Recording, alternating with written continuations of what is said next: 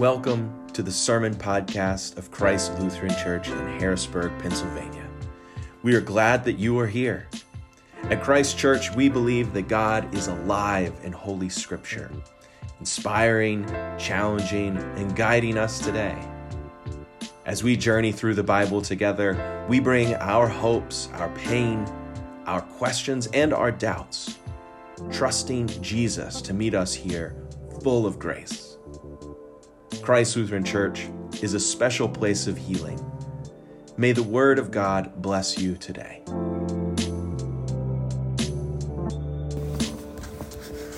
So, the church that I was ordained in over 10 years ago, it's a church in Atlanta, Georgia. It's called Morningside Presbyterian Church. It's the first church that I served as an associate pastor. It's the church that God called me to serve right out of seminary. I was 26 years old when I started. And those wonderful and loving people actually, I think, taught me a lot about how to be a pastor. They also endured my earliest sermons that I can't even go back and bring myself to look at. So bless their hearts, as we might say down there. Those folks loved me, and they let me love them, and they loved my growing family. That's the church where Lydia Grace was born and baptized. And so when it came time for me to write them a letter telling them that Ellen had accepted a position at Penn State in Harrisburg, and that I had accepted a position at Christ Lutheran Church, it was tough. Our friends and our family were all in the South, and we knew, when I tell you we knew nothing about Harrisburg, we knew nothing about Harrisburg. We didn't know anybody here. And while we were excited about this new adventure, we were nervous and we were vulnerable. Not long after the news was out, I got a call that Anthony, who was a member of the church, that he was sick. He is in the hospital. Now, Anthony was a deacon in the church, and he had formerly been homeless, and he got to know members of Morningside Church when they were volunteering with the organization that was helping Anthony. And Anthony and those volunteers, they fell in church love, we might call it, the kind of church love that brought each of you into this church. You know, when you kind of found your church and you fall in church love. So he had no experience with Presbyterians, though, before meeting these folks. And even though Morningside was a largely white church with affluent members, and Anthony was African American and formerly homeless, the unity of the Holy Spirit broke through all of those barriers, and Anthony became a very active member of the church and eventually a leader. And I got to know Anthony most when we went on a mission trip together to New Orleans. And so the great thing about when you take a trip together like we do on the retreat, you get to spend that extra time with somebody. And so we really grew pretty close on that mission trip. And Anthony has this strong faith. We talked last week about God's providence, that belief that God is active in the world. Anthony really believed in God's providence. He sees God at work. And Anthony is we're still friends. If we're friends on Facebook, Anthony will often comment on my posts, and he always comments, "One love." That's Anthony's response. So I love that we get to still have that connection. So that day I went to see Anthony in the hospital. He was laying in the bed, and he was clearly uncomfortable. He was clearly in pain. And so we talked for a bit, but I wasn't going to stick around too long. I was going to let him get his rest. And so I said, "Anthony, can I pray for you, and then I'll go?" And he said, "No."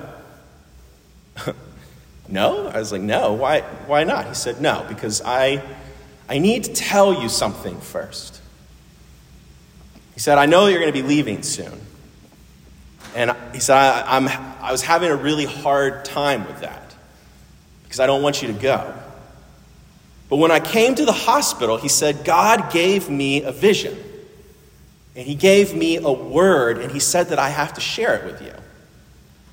And he said, I know it's true because it's given me this great peace about you leaving. And he said, so you have to go. I said, oh, okay, well, what was this vision? He said, God showed me the people where you were going. He showed them to me. I saw them. And he showed me that there was a need for you.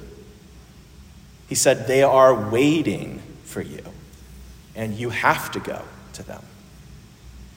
And then he prayed for me. And then he prayed for you. And then he let me pray for him.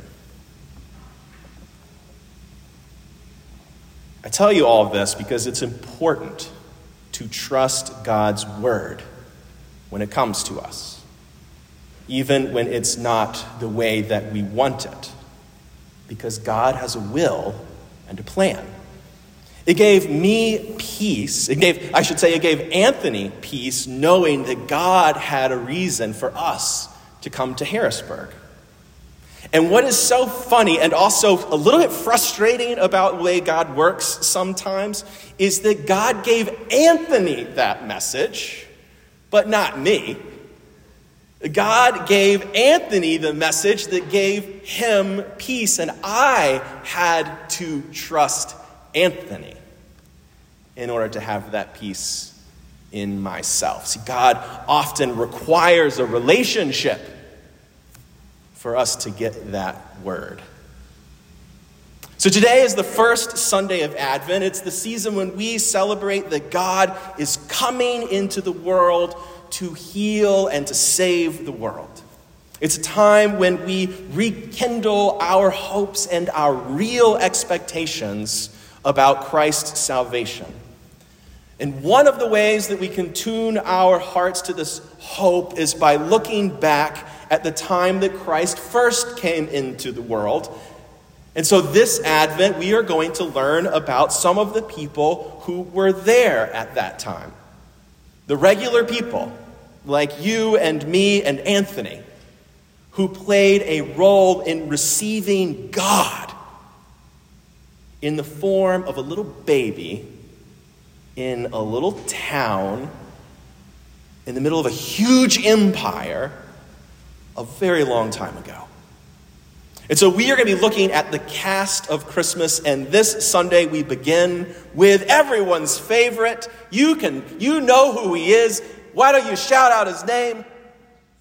Yeah, everybody's favorite, Zechariah. All the wonderful songs about Zechariah. He's not in the manger scene. Unfortunately, he should be. Zechariah is one of my favorites. Now, I told you about Anthony. I told you that story because what he did for me that day and what Zechariah will be called to do and what we are each called to do are all related. And so hear this from the very beginning of Luke's gospel. In the days of King Herod of Judea, there was a priest named Zechariah. He belonged to the priestly order of Abijah. His wife was a descendant from the daughters of Aaron, and her name was Elizabeth. Both of them were righteous before God, living blamelessly according to all the commandments and regulations of the Lord. Now, let me pause to say this does not mean that they were perfect. To live blamelessly means that they were doing a good job following the law and living delightfully in a covenant relationship with God. They were doing a good job of that. It doesn't mean that they were perfect. Now, they lived blamelessly according to all the commandments and the regulations of the Lord, but they had no children because Elizabeth was barren and both were getting on in years. Now, once when he was serving as priest before God during his section's turn of duty, he was chosen by lot, according to the custom of the priesthood, to enter into the sanctuary of the Lord and to offer incense. Now, at the time of the incense offering, the whole assembly, the congregation of the people, were praying outside the sanctuary, when there appeared to Zechariah an angel of the Lord standing at the right side of the altar of incense. Imagine that, right there, the right side.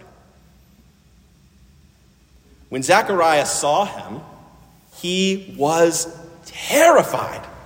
Fear overwhelmed him, but the angel said to him, "Do not be afraid, Zechariah, for your prayer has been heard. Your wife, Elizabeth, will bear you a son, and you will name him John." Now, this is John the Baptist he's talking about.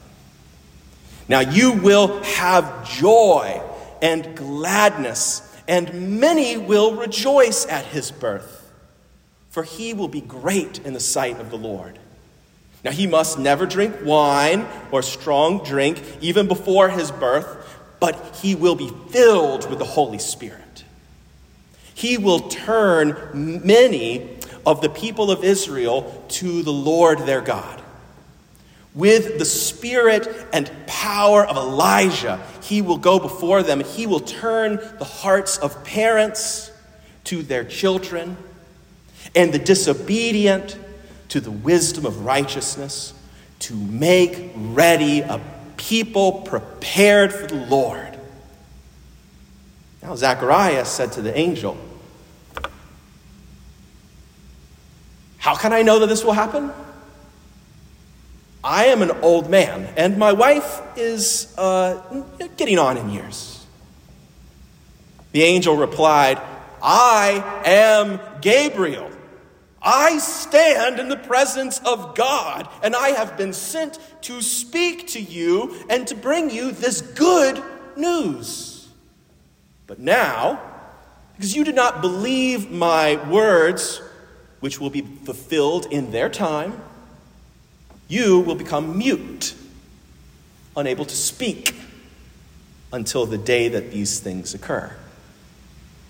Meanwhile, the people were waiting for Zechariah, and they were wondering about his delay in the sanctuary. When he did come out, he was unable to speak to them. He realized he'd seen a vision in the sanctuary.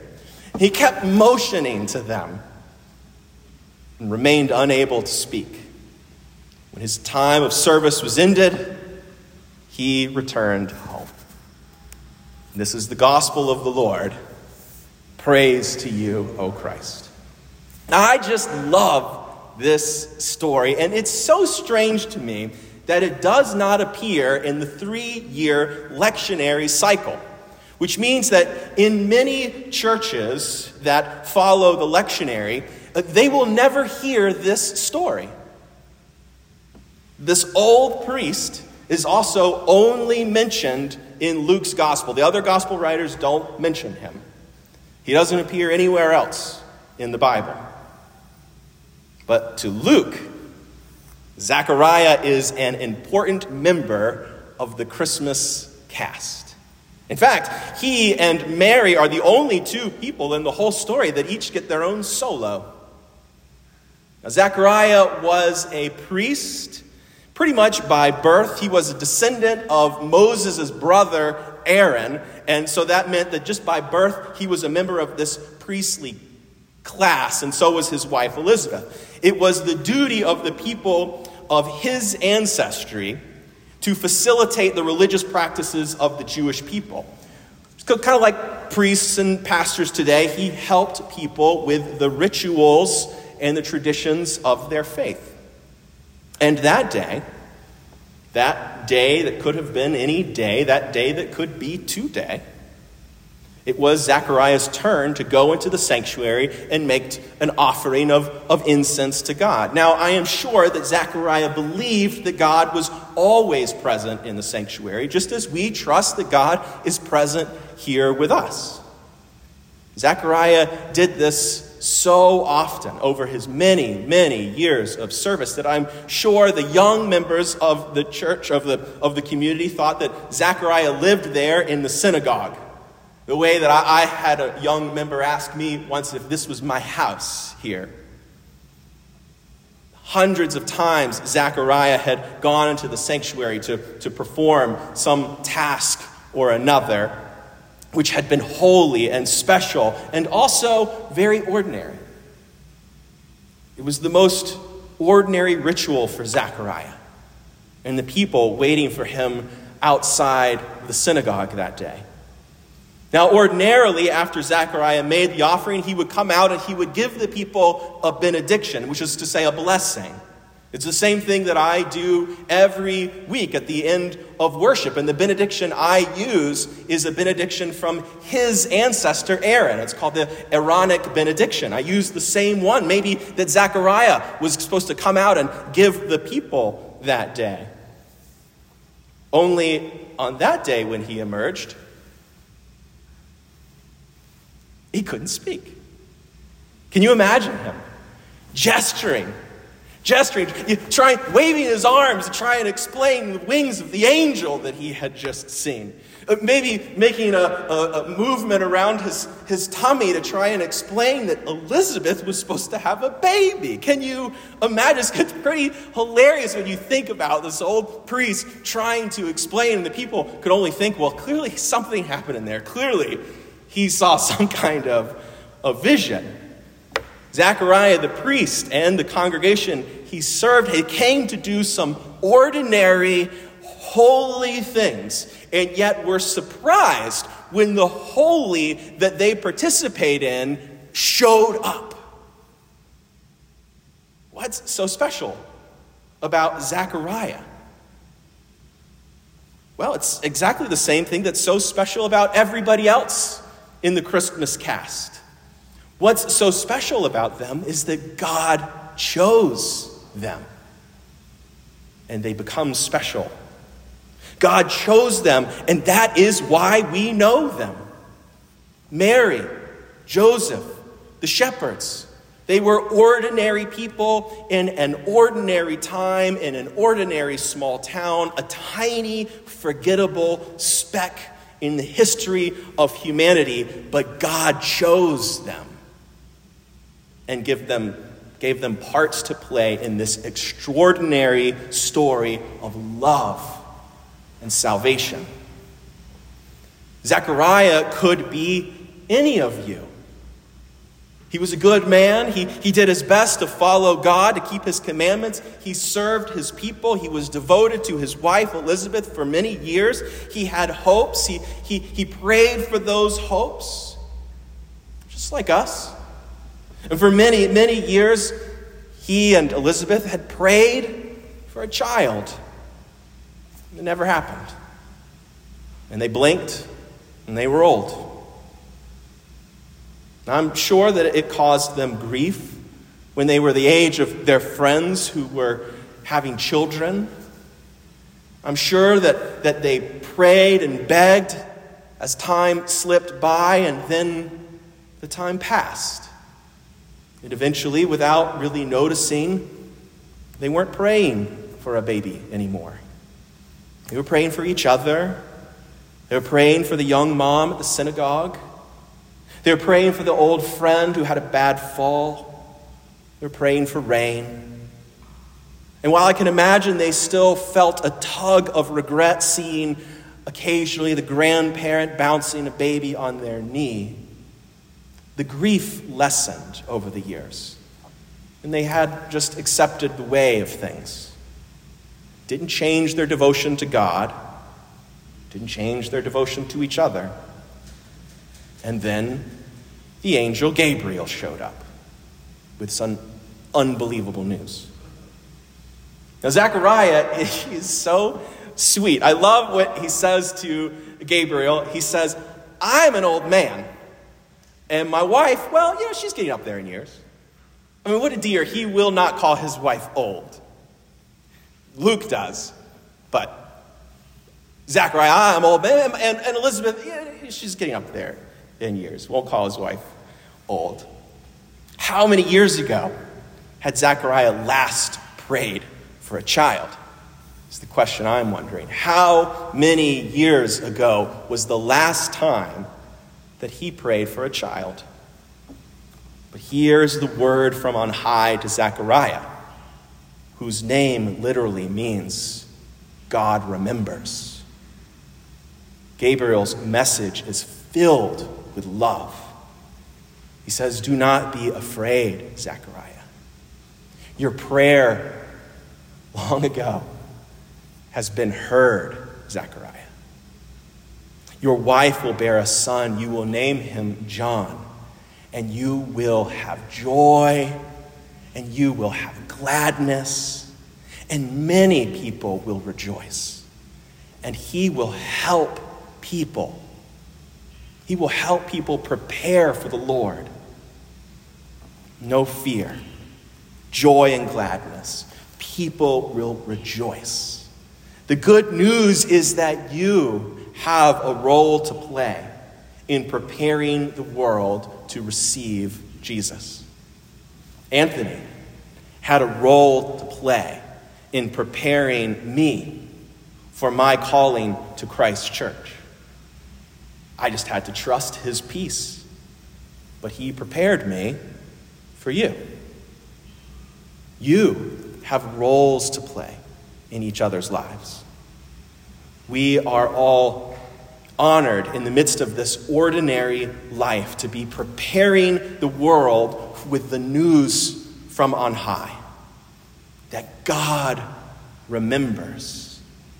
God has heard your prayers. Do not be afraid. There is joy and delight. Many people will rejoice.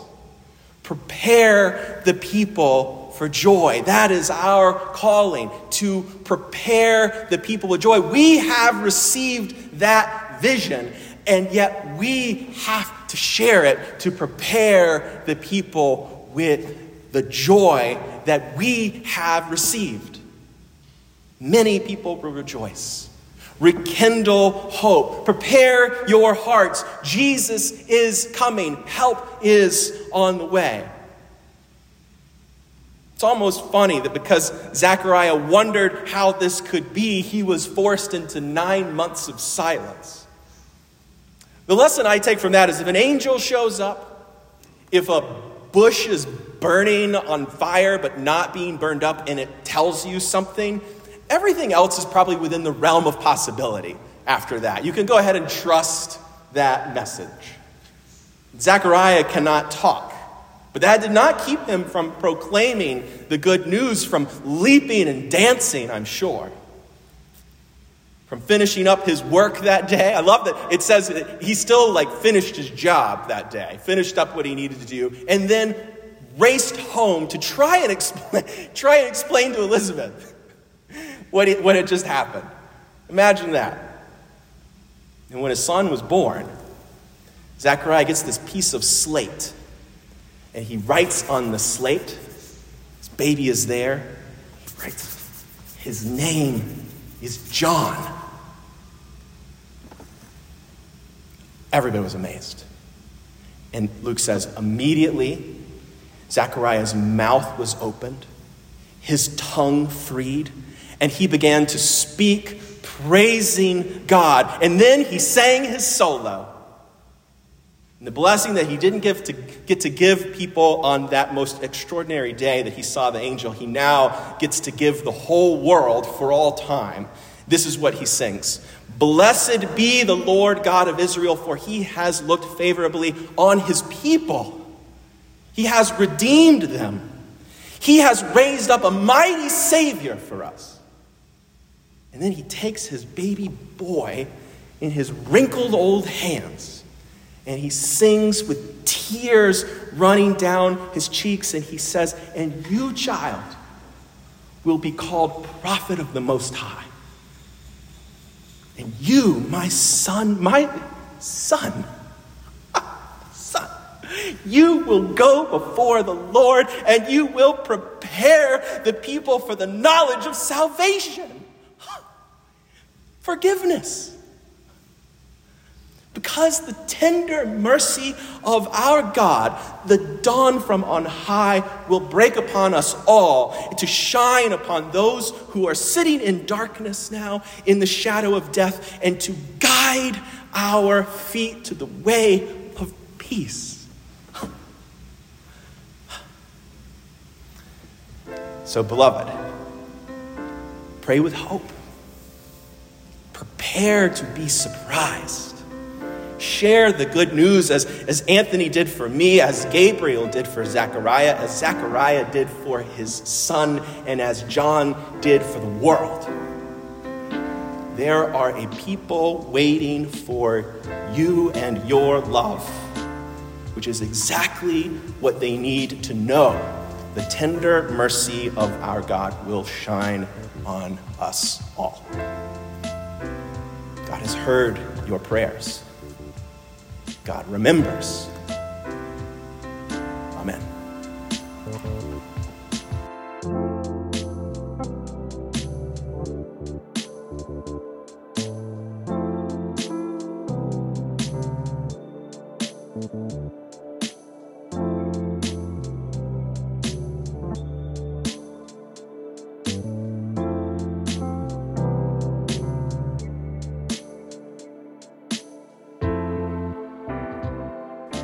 You have been listening to the Sermon Podcast from Christ Lutheran Church in Harrisburg, Pennsylvania.